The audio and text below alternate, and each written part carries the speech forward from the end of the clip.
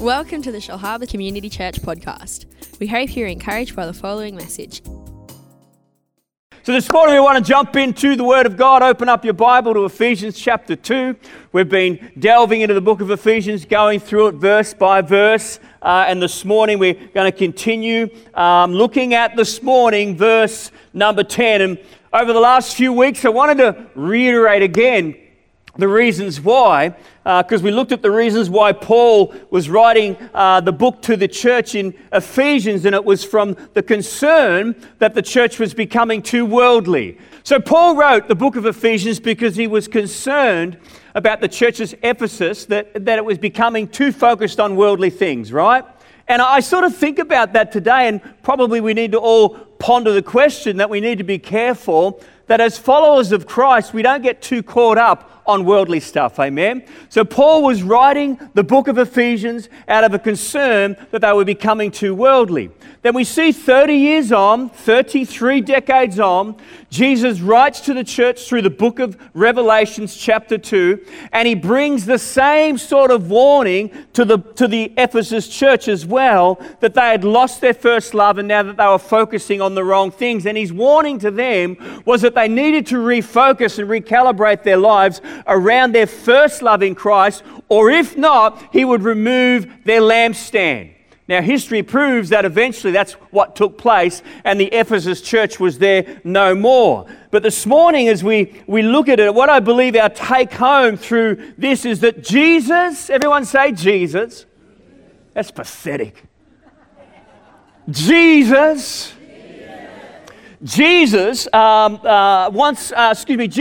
take home for this is that he's not only interested in what we believe, our doctrine, but he's also very interested in our works, what it is that we do. So he doesn't just want us to have a head full of knowledge without a heart full of application, amen. And these are the things that we've been looking at as we've gone through the book of Ephesians. As we launch into this thought this morning, I believe that we must, in our hearts and our minds, understand that we don't just become a hearer of the word, which is what the church at Ephesians was challenged about. But we're not only hearers of the word, but we're doers of the word as well. Amen. So over the last few weeks, what have we been learning? We've seen that the Father has chosen us. Amen. Aren't you encouraged by that this morning? We've also learned in our first little bit, not just has the Father chosen us, but the Son has redeemed us. Amen. We've been brought back to God through the blood of Jesus Christ. Your salvation was His blood. His blood was your purchase, a sale price for your salvation. Amen. Then the third thing that we looked at is that the Holy Spirit has sealed us. And a couple of weeks ago, we saw that we have a holy calling. Amen. A holy calling. I believe this, that God is always speaking to the church. He's always speaking to the church. But the question we must ask is this: if God is always speaking, are we always listening? Are we listening to what the Holy Spirit is saying to us? But more importantly, are we doing what it is that He's asking us to do? So I was preparing this message this morning, the thought came to me, and I believe it was from the Holy Spirit, and the thought was this: partial obedience is disobedience. Partial obedience is disobedience. Last Sunday morning, anyway, I won't ask. Last Sunday morning we had Phil Campbell come, which was awesome. Phil, he's the pastor of Harbour Church in Coffs Harbour. What a terrible place to live, eh? Nothing like Shellharbour. I'll tell you what, we live in... Kiama's not bad either. And wherever else you come from, we sort of like to. Amen. So we're all on the same page. But Phil came, and when guest speakers come, I never tell them what we've been speaking about. I would prefer for them to pray, to wait on God, and then to bring a word, right? Phil comes last Sunday morning, and what does he start to talk about? He starts to talk about our calling. He starts to talk about our purpose. He starts to talk about the importance of us getting busy doing the things that we were designed for. What have we been speaking about the last number of weeks as well? You see, there are times where God will speak very clearly and very powerfully to the church, but the question is, are we willing to listen? Too many Christians today, and there's none in this building like that. You're all amazing. But many, many Christians come to church, they hear the Word of God, they get excited in their seats. Man alive, I'm ready to go. Glory to God. But we wake up Monday morning and we forget everything that we've heard on the Sunday. God's speaking to His church. He's wanting us to get engaged in His redemptive plan on the planet, amen. You and I have only got one life. I'm 50, I hate saying it, 54 years of age. I haven't got a lot of time left, amen. So we need to get busy doing it is what God's designed us for. Your life is so short. The Bible says, I think it's in Psalms, Proverbs, it's in the Bible in the Old Testament, but it talks about a hand being just like a whisper, just like a vapor. Our lives are like no longer and no larger than our hands. Isaiah? No, it's not. Although, I better not mess with you. She's like, she's smarter than me. And that's okay. That's okay. Better help me with a few jokes this morning because we're about to get to the main text, Ollie, in a minute. But it's a scary thought to think that we can spend our lives on so many things, and yet we're going to discover this morning out of this verse of Scripture. And as we go through this morning, I want us in our minds to remember the church in Ephesus that was warned about being too worldly. 3 decades later, Jesus brings the same warning, but they did not listen, and therefore no longer was the church there in Ephesus. So the text this morning and the title of my message is this: We are shaped for service. And the theme text is found in Ephesians chapter 2, verse 10, and it says this. It says, "For we are His workmanship, created in Christ Jesus for good works, which God prepared beforehand that we should walk in them." Amen. Amen. Blessing the name of the Father, and the Son, and the Holy Spirit. You can all go home now. Hallelujah. Amen. That's the crux of the message right there. That's the very heart of it. But before we go any further this morning and we unwrap this scripture here, I just want us to pause for a moment, and I want to read out the prayer that Paul was writing to the church in Ephesus, the Ephesians church this morning, that they would begin to understand the depth of God's design and the depth of God's calling upon our lives, because he prays this prayer for them this morning, and it's our prayer before you, Father. It says that the eyes of your understanding being enlightened, that you may know what is the hope of his calling, what are the riches of the glory of his inheritance in the saints. Amen. So workmanship, the word workmanship, what does it mean? Well, in the dictionary it describes it simply as this: a thing that is made. Workmanship. We are his workmanship. We have been made, designed, and shaped by God. You know, it never ceases to amaze me the extent to which God has gone in creating and shaping us into the people that he's called us to be. But I think that often we overlook how much thought and how much can't think of the word, but how much thought has gone into each one of our lives. From the Bible says, before the foundation of time, before I was born, before my mama and my papa came together, before the earth even spun, before God even spoke life and said, let there be life, before any of that took place, you and I were in God's mind and his heart, and he prepared and predestined us to fulfill the plan that he had for our lives. Astounding. But often we overlook the work that's involved, amen. The work that's gone into your life, David. You're not an accident. You are a design of God. Hallelujah. Jealous of your hair.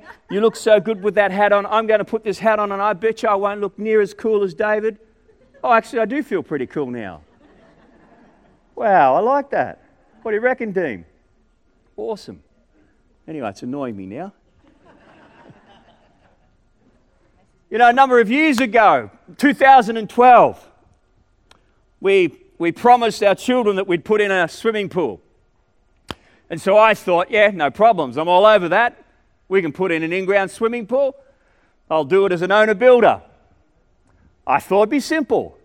Dig a hole, get the pool, get the pipes, pop it in, and away you go.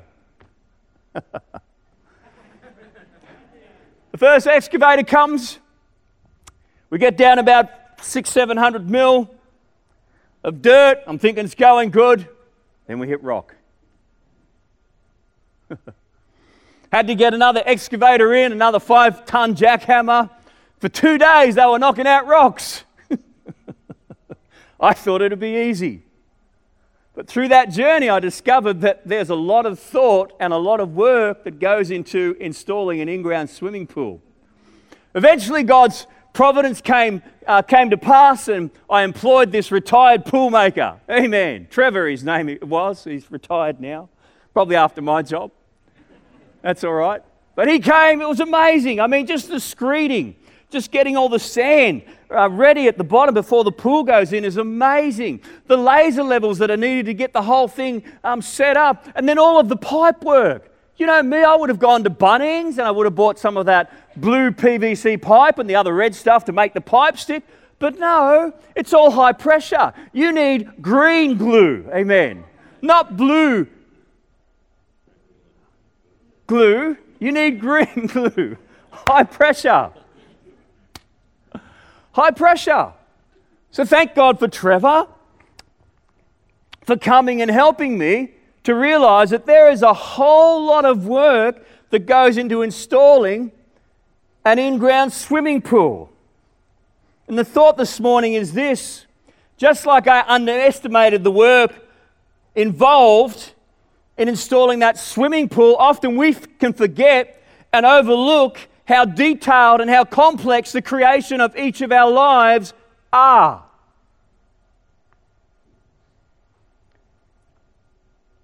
Might think I'm too old, it's too late. Rubbish! You might think I'm too young. Still got pimples. Doesn't matter. Have a look up on the screen this morning. I want to read to you some verses from the book of Psalms.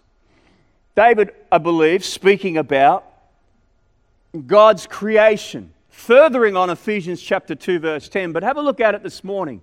The next screen, if I could. O Lord, you have searched me and known me. You know my sitting down and my rising up. You understand my thought afar off. You comprehend my path and my lying down, and acquainted with all of my ways. Acquainted with all of my ways. Next one. It says, you formed my inward parts. You covered me in my mother's womb. I will praise you, for I am fearfully and wonderfully made. Marvelous are your works. Woohoo!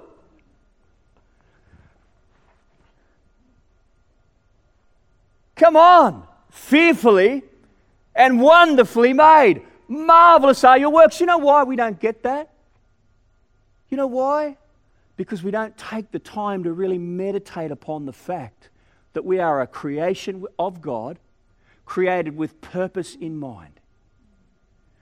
Your quirks, your funny bits, your annoying bits, your personality, all that stuff about you is what God has created and designed in you. Amen. Hallelujah. So it goes on and says, marvelous are your works, and that my soul knows very well. My frame was not hidden from you when I was made in secret, and skillfully wrought in the lowest parts of the earth. Your eyes saw my substance being yet unformed.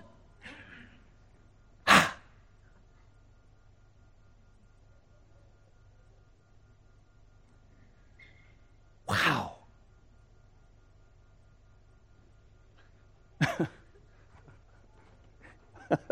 You think I should stop? Keep going? Thanks, buddy. And in your book, they are all written. Now listen. For we are his workmanship, created in Christ Jesus for good works, which he prepared beforehand that we may walk in them. Listen to it there. And in your book they were all written. I would propose today that God has his design of your life, of his plan for your life somewhere in a file in heaven. Wow. The days fashioned, shaped for me, when as yet there were none of them.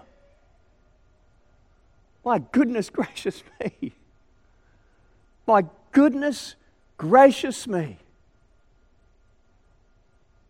I'm not just not an accident, just going down the path of life, the trail of life. I've been designed with such purpose in mind. I've been created with such intention in mind. We have been called by God, predestined to do great things for God. But we can live our lives on a lower plane and just think, well, God, my life is what it is. No, God has so much for you. Let's move on. The days fashioned for me, some people are saying amen. Let's get going. When as yet there were none of them. Amen. Love that. So the question we must ask as we have this knowledge in hand is, how do we respond? What do I do about this? This is doing my head in. It's making my hair fall out. It just does my head in thinking about the enormity of this, what we're talking about here this morning. If God has shaped us in a certain way to complete a certain task, then how should we live? Do we live like life is our own? Do we just enjoy the God way He's created us and use what He's given us just for our own benefits? I'm going to the Baptist church next week. I can hear you thinking. Do we walk through this life like there are no consequences to how we live it? We can possibly all think of different questions to these, different answers to these questions, but I thought it'd be best for us to look to Scripture to see how God views our lives and what He expects from each of us. Is that all right? And I'll be finished at 11. Is that okay? This morning, it's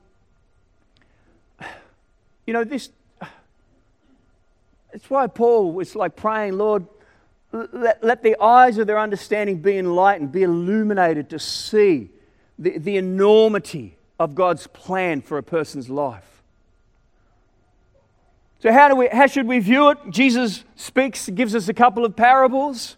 What's a parable? A parable is an earthly story with a heavenly application. That's what a parable is. Jesus told them all the time. He'd use an earthly example with an eternal application. And we start talking about our lives. Well, there's a peril in John chapter 15 of not bearing fruit, abiding and being fruit producing.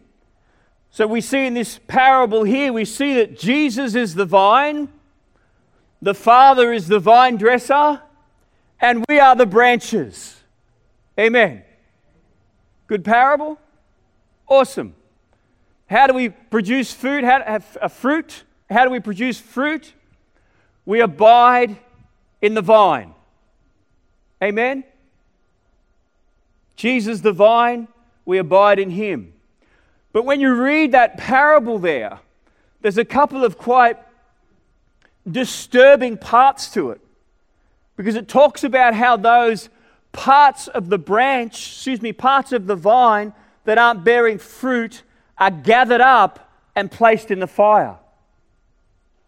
Now, I'm not saying this morning in any stretch of the imagination that if you're not bearing fruit, that means that you're going to go to hell. I'm not saying that whatsoever, but I think that if we look at John chapter 15, we can get a pretty healthy understanding that God is wanting a return from the investment that He's made in you. He's wanting you to get busy bearing fruit. He wants you to get busy doing the things that He's called you to do. If I interpret that correctly. Probably need to ask Miss Theology down the end there. But I think we're pretty close to the money, yeah? You can go and study it at home during the week, but I think we're pretty close to the money. That's sort of what it's saying. You know, I'm the vine, you're the branches, the Father's the vine dresser. He who bears fruit, the Father comes and prunes a little bit more. We all love that. Those that are bearing fruit comes and cuts stuff off. So in order that we can bear more fruit, but those that aren't, they gather them up, they throw them into the fire. That's the first parable that I think that we need to take into consideration. The next one we find in Matthew chapter 25, very similar theme. You can read it. It's the parable of the talents. You can read that during your week in your small group this week, your Connect group. You can go and read that. But the parable of the talents, I'll just summarize it really quickly. The parable of the talent, Jesus starts saying, the kingdom of heaven is like this. Right? So he's saying this is what heaven is like. This is what the kingdom of heaven is like. Our Father who art in heaven, hallowed be thy name, thy kingdom come. Amen. So it's not just this is what heaven is like there, this is what heaven is meant to be here as well. Right, got it. So Jesus starts the parable by saying the kingdom of heaven is like. Earthly illustration, heavenly application. So Jesus is saying this is what heaven is like. The man was the master over his servant and he was called Lord, right? That's the terminology. The man that was over his servants was called Lord. What's the true concept of Lord and master in this context? Well, if you look at the definition of the word Lord there, it says supreme in authority, controller, master, or sir. And my question to me and to all of us this morning is this: is he?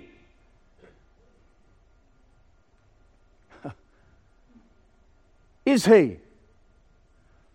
Now, I tried to go fishing this week, Friday and Saturday, and it just didn't work out. My boat broke down on 2 occasions. I thought my wife's going a colour conference, ideal time to go fishing. You're not smiling, all right? Anyway, up 5 o'clock Friday morning, get in the boat ramp, get out to Bass Point. Pretty humiliating going back to the boat ramp with your electric motor. Anyway, got back, spent all day trying to fix the thing up, get back there. The next morning, Saturday morning, on the water, it was fantastic, it was dark. We get like 250 metres from the boat ramp. Puh. Don't know what I'm telling you, but I just thought I'd lighten the atmosphere just a little bit. Long story short, in all my wisdom again, I thought I had it all fixed up, the boat, did the right thing, emptied the tank, did all that, put the fuel bowl back on. And there's a little black piece at the bottom that I thought you turn clockwise. But what happens when you turn clockwise is you pour all the petrol out of the system. So I'm on the water with a couple of mates, my son and another mate, Josh Taylor, and the boat stopped and there's fuel everywhere. It's bad. Bad. Anyway, we worked out about half an hour. You don't turn it clockwise, you've got to turn it anti-clockwise. Tell you what, she took off like a rocket then, mate. It was awesome. We catch any fish? No. But it was an experience, amen? Little time out. Lord, supreme in authority, controller, master, and sir. And the thought, as we said, is he. I don't believe that the parable of the talents is focused on just how we use our money, but when you start to look at the original word, it means to bear or to carry. It's talenton. It's the presumed derivative of the original word, which means to bear or to carry. This parable is saying God's kingdom is like this. The Lord is God, and he is the Lord and the master of our lives. The talents represent, he has given each one of us certain gifts and abilities and expects us to go and use them, what he has given us, to improve them and even to increase them. The journey represents our lives and how we live in them. The reward represents the end of our lives on the earth, and that we are rewarded for what we did with what he gave us. The unprofitable servant represents his servants that don't use wisely what he has entrusted to them. Sorry, a lot in a little bit of time. But you can read it yourself and get an overview of some of the big thoughts in there. If I was... if I knew someone that was like God, but if I was God, natural illustration. You know, my son down the back there, God bless his cotton socks. My time to embarrass him, amen. But you know, as a father, do you imagine, you know, we get married and we fall in love, we get married. I tell you, I'll be finished in 7 minutes. But you know, you get married, you have a child, and then, you know, as a father, you just dream about these plans that you've got. And you save up all your money and you get everything ready and you just got what you believe are most amazing plans, and you want to give them to your son or to your child. You say, hey, look, you know, I've got this ready for you.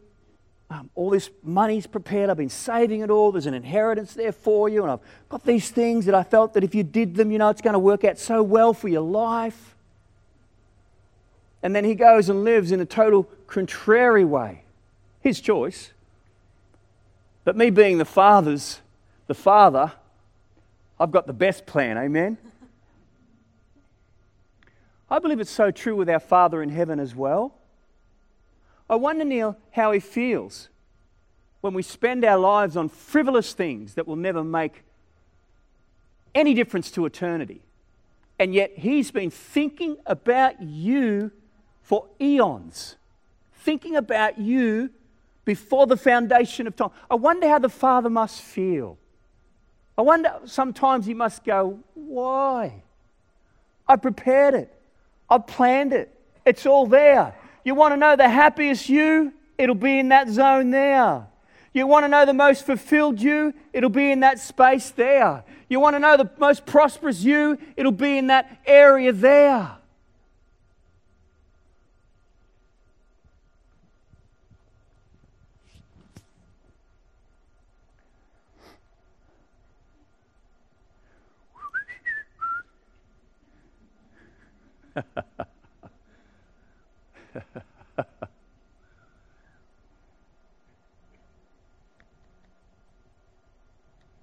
Heard it said that God is not a socialist but a capitalist, in that he expects a return from the investment that he's made into each of our lives. Just going to very briefly share with you this morning. This would normally take weeks to unpack.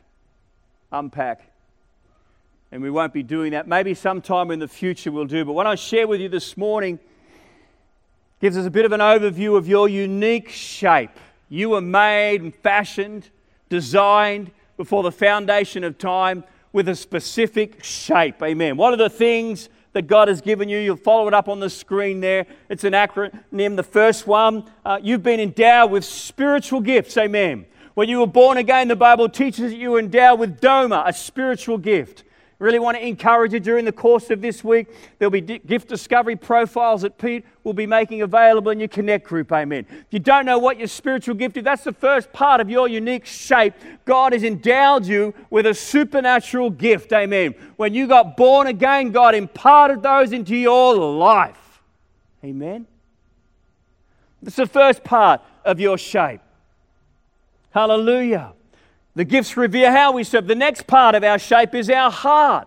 It's our inbuilt passions. It's our the way that God has desired us with our inbuilt passions. Some people are passionate about social justice. Some people are passionate about education. Some people are passionate about kingdom business. Amen. But God has wired each one of us with a particular bent, a passion for areas of the world that He wants us to go and serve. Amen. What's your passion this morning? Follow your passion this morning. I love Vanuatu. I'm passionate about Vanuatu. Hallelujah. I love going over to Vanuatu. People will start talking to me about Vanuatu and I'll just get excited within myself and go, I can't wait to get there next. You know, I don't like the food at all. I don't. And the heat, man alive, it's just wicked. Not when the team comes in July. No, it'll be awesome. It'll be great. It'll be awesome. But I just love it. It's my passion. Where'd it come from? God put it in me. Amen? God put it in me. You've got a passion as well. God has wired you with a particular passion. Let me read this, and I'll be very quickly, and then we're done.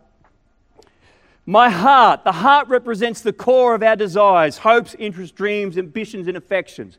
The heart is the seat and the source of all your intentions and motivations, what you love to do and care about most. Your heart is the real you, what you really are, not what others think you are or what circumstances press you to be. The heart is about it. Just as each one of us has a unique heartbeat, so God has given each one of us a unique emotional heartbeat, which signifies our passion in living. What you're passionate about reveals your emotional heartbeat. Find your passion and you'll find your heart. God looks upon the heart, and God wants us to serve Him out of a heartfelt passion, not out of duty. Hallelujah! I don't have to go to Vanuatu because God's making me to go to Vanuatu. I go to Vanuatu because my heart is wanting to go there. Amen. I go there and I don't care about the food. I don't care about the heat. It's where my heart is. Amen. I come to that space and I come alive. Amen. There's a different me. My hair starts to grow. I get this big beard. I tell you what, I get my walking stick out from Tanner Island. I just walk around like I'm the king. Amen. No, I'm just joking. But see, when you connect with your heart, the passions that God wired in you, that's what God's placed within you. That's what's so unique. You might hate the thought of going to Vanuatu. That's all right. That's just your heart. There's nothing wrong with that. You might be more connected to other things, other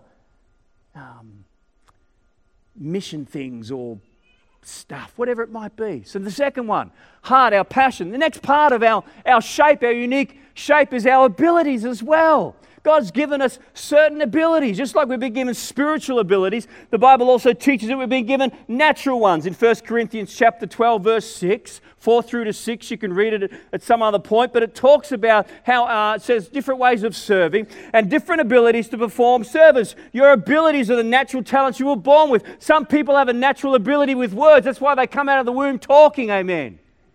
They just have a way with words. Other people have great athletic abilities. Amen. Other people are good with mathematics. Some people are great with music. Amen. Some people are awesome at fixing things with their hands. Their abilities, that's part of your shape that God's given you. Then your personality, that's another part of our unique shape as well. As I said, it takes weeks to unravel all this, but just giving you an overview on the context of Ephesians chapter 2, verse 10. But not only have you been given unique abilities, but also a unique personality. There's a swathe of information out there about your personality, but I like the disc profile. There's the dominant, the direct, the result-oriented, the cut-to-the-chase people. There's the influencing people, the party people, the outgoing, enthusiastic and optimistic. You always want to be around them. Then there's the steady, even-tempered, accommodating and patient people. Then there's the conscientious people, the analytical, the reserved, the precise. God's blessed you with your personality style, amen. You've been shaped in a certain way. Hallelujah. It's part of your shape. Part of your shape. Then the last part of our shape is our experiences. God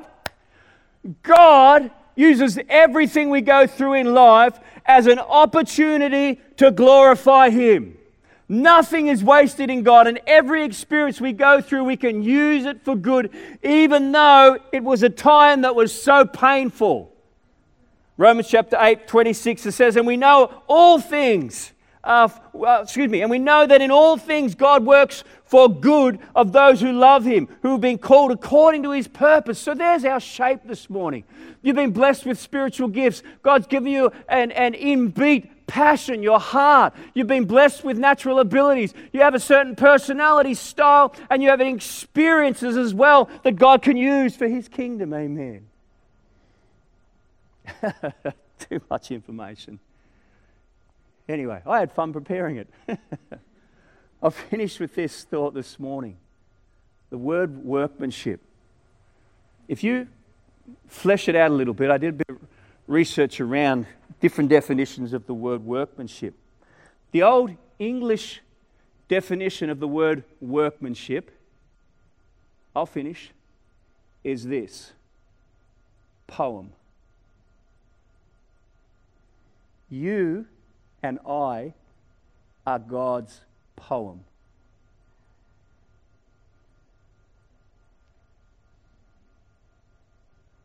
Pretty cool, eh? The God's poem. Hallelujah. Poem. Doesn't matter how young, how old. We're God's poem. I love that.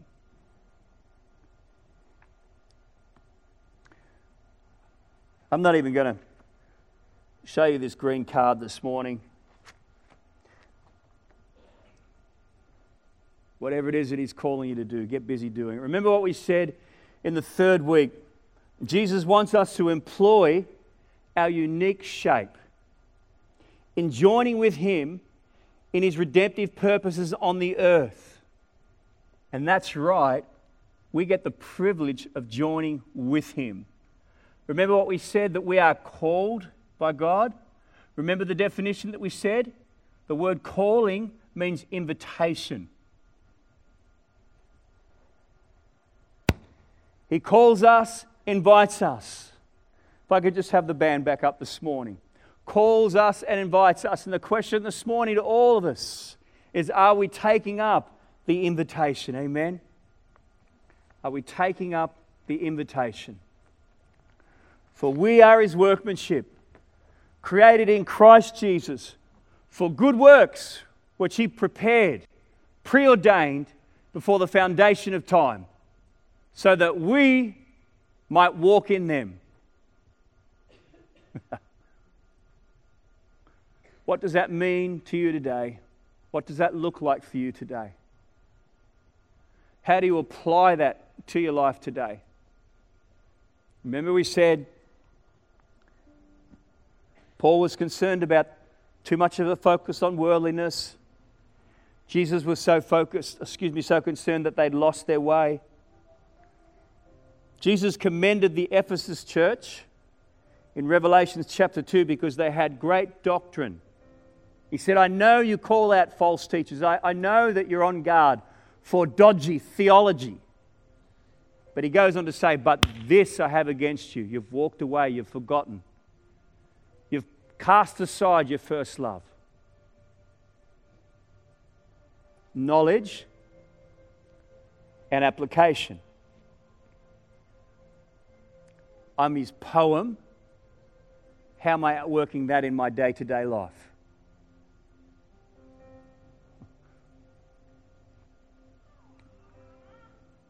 There's a great Hillsong church in Wollongong too, you know. You don't have to come here every Sunday. Just, you know. But I just feel to tell it as it is, amen. It's such a big deal.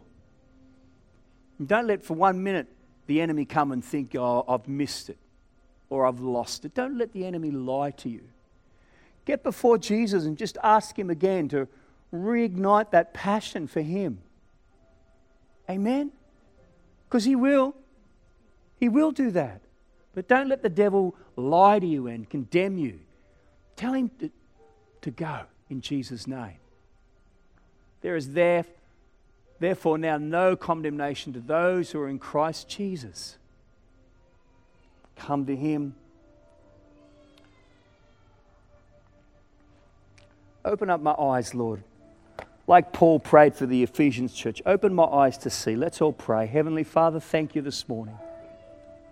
We just love what You're communicating to us through the Word today. Lord, we just refuse any condemnation from the enemy. We just reject it.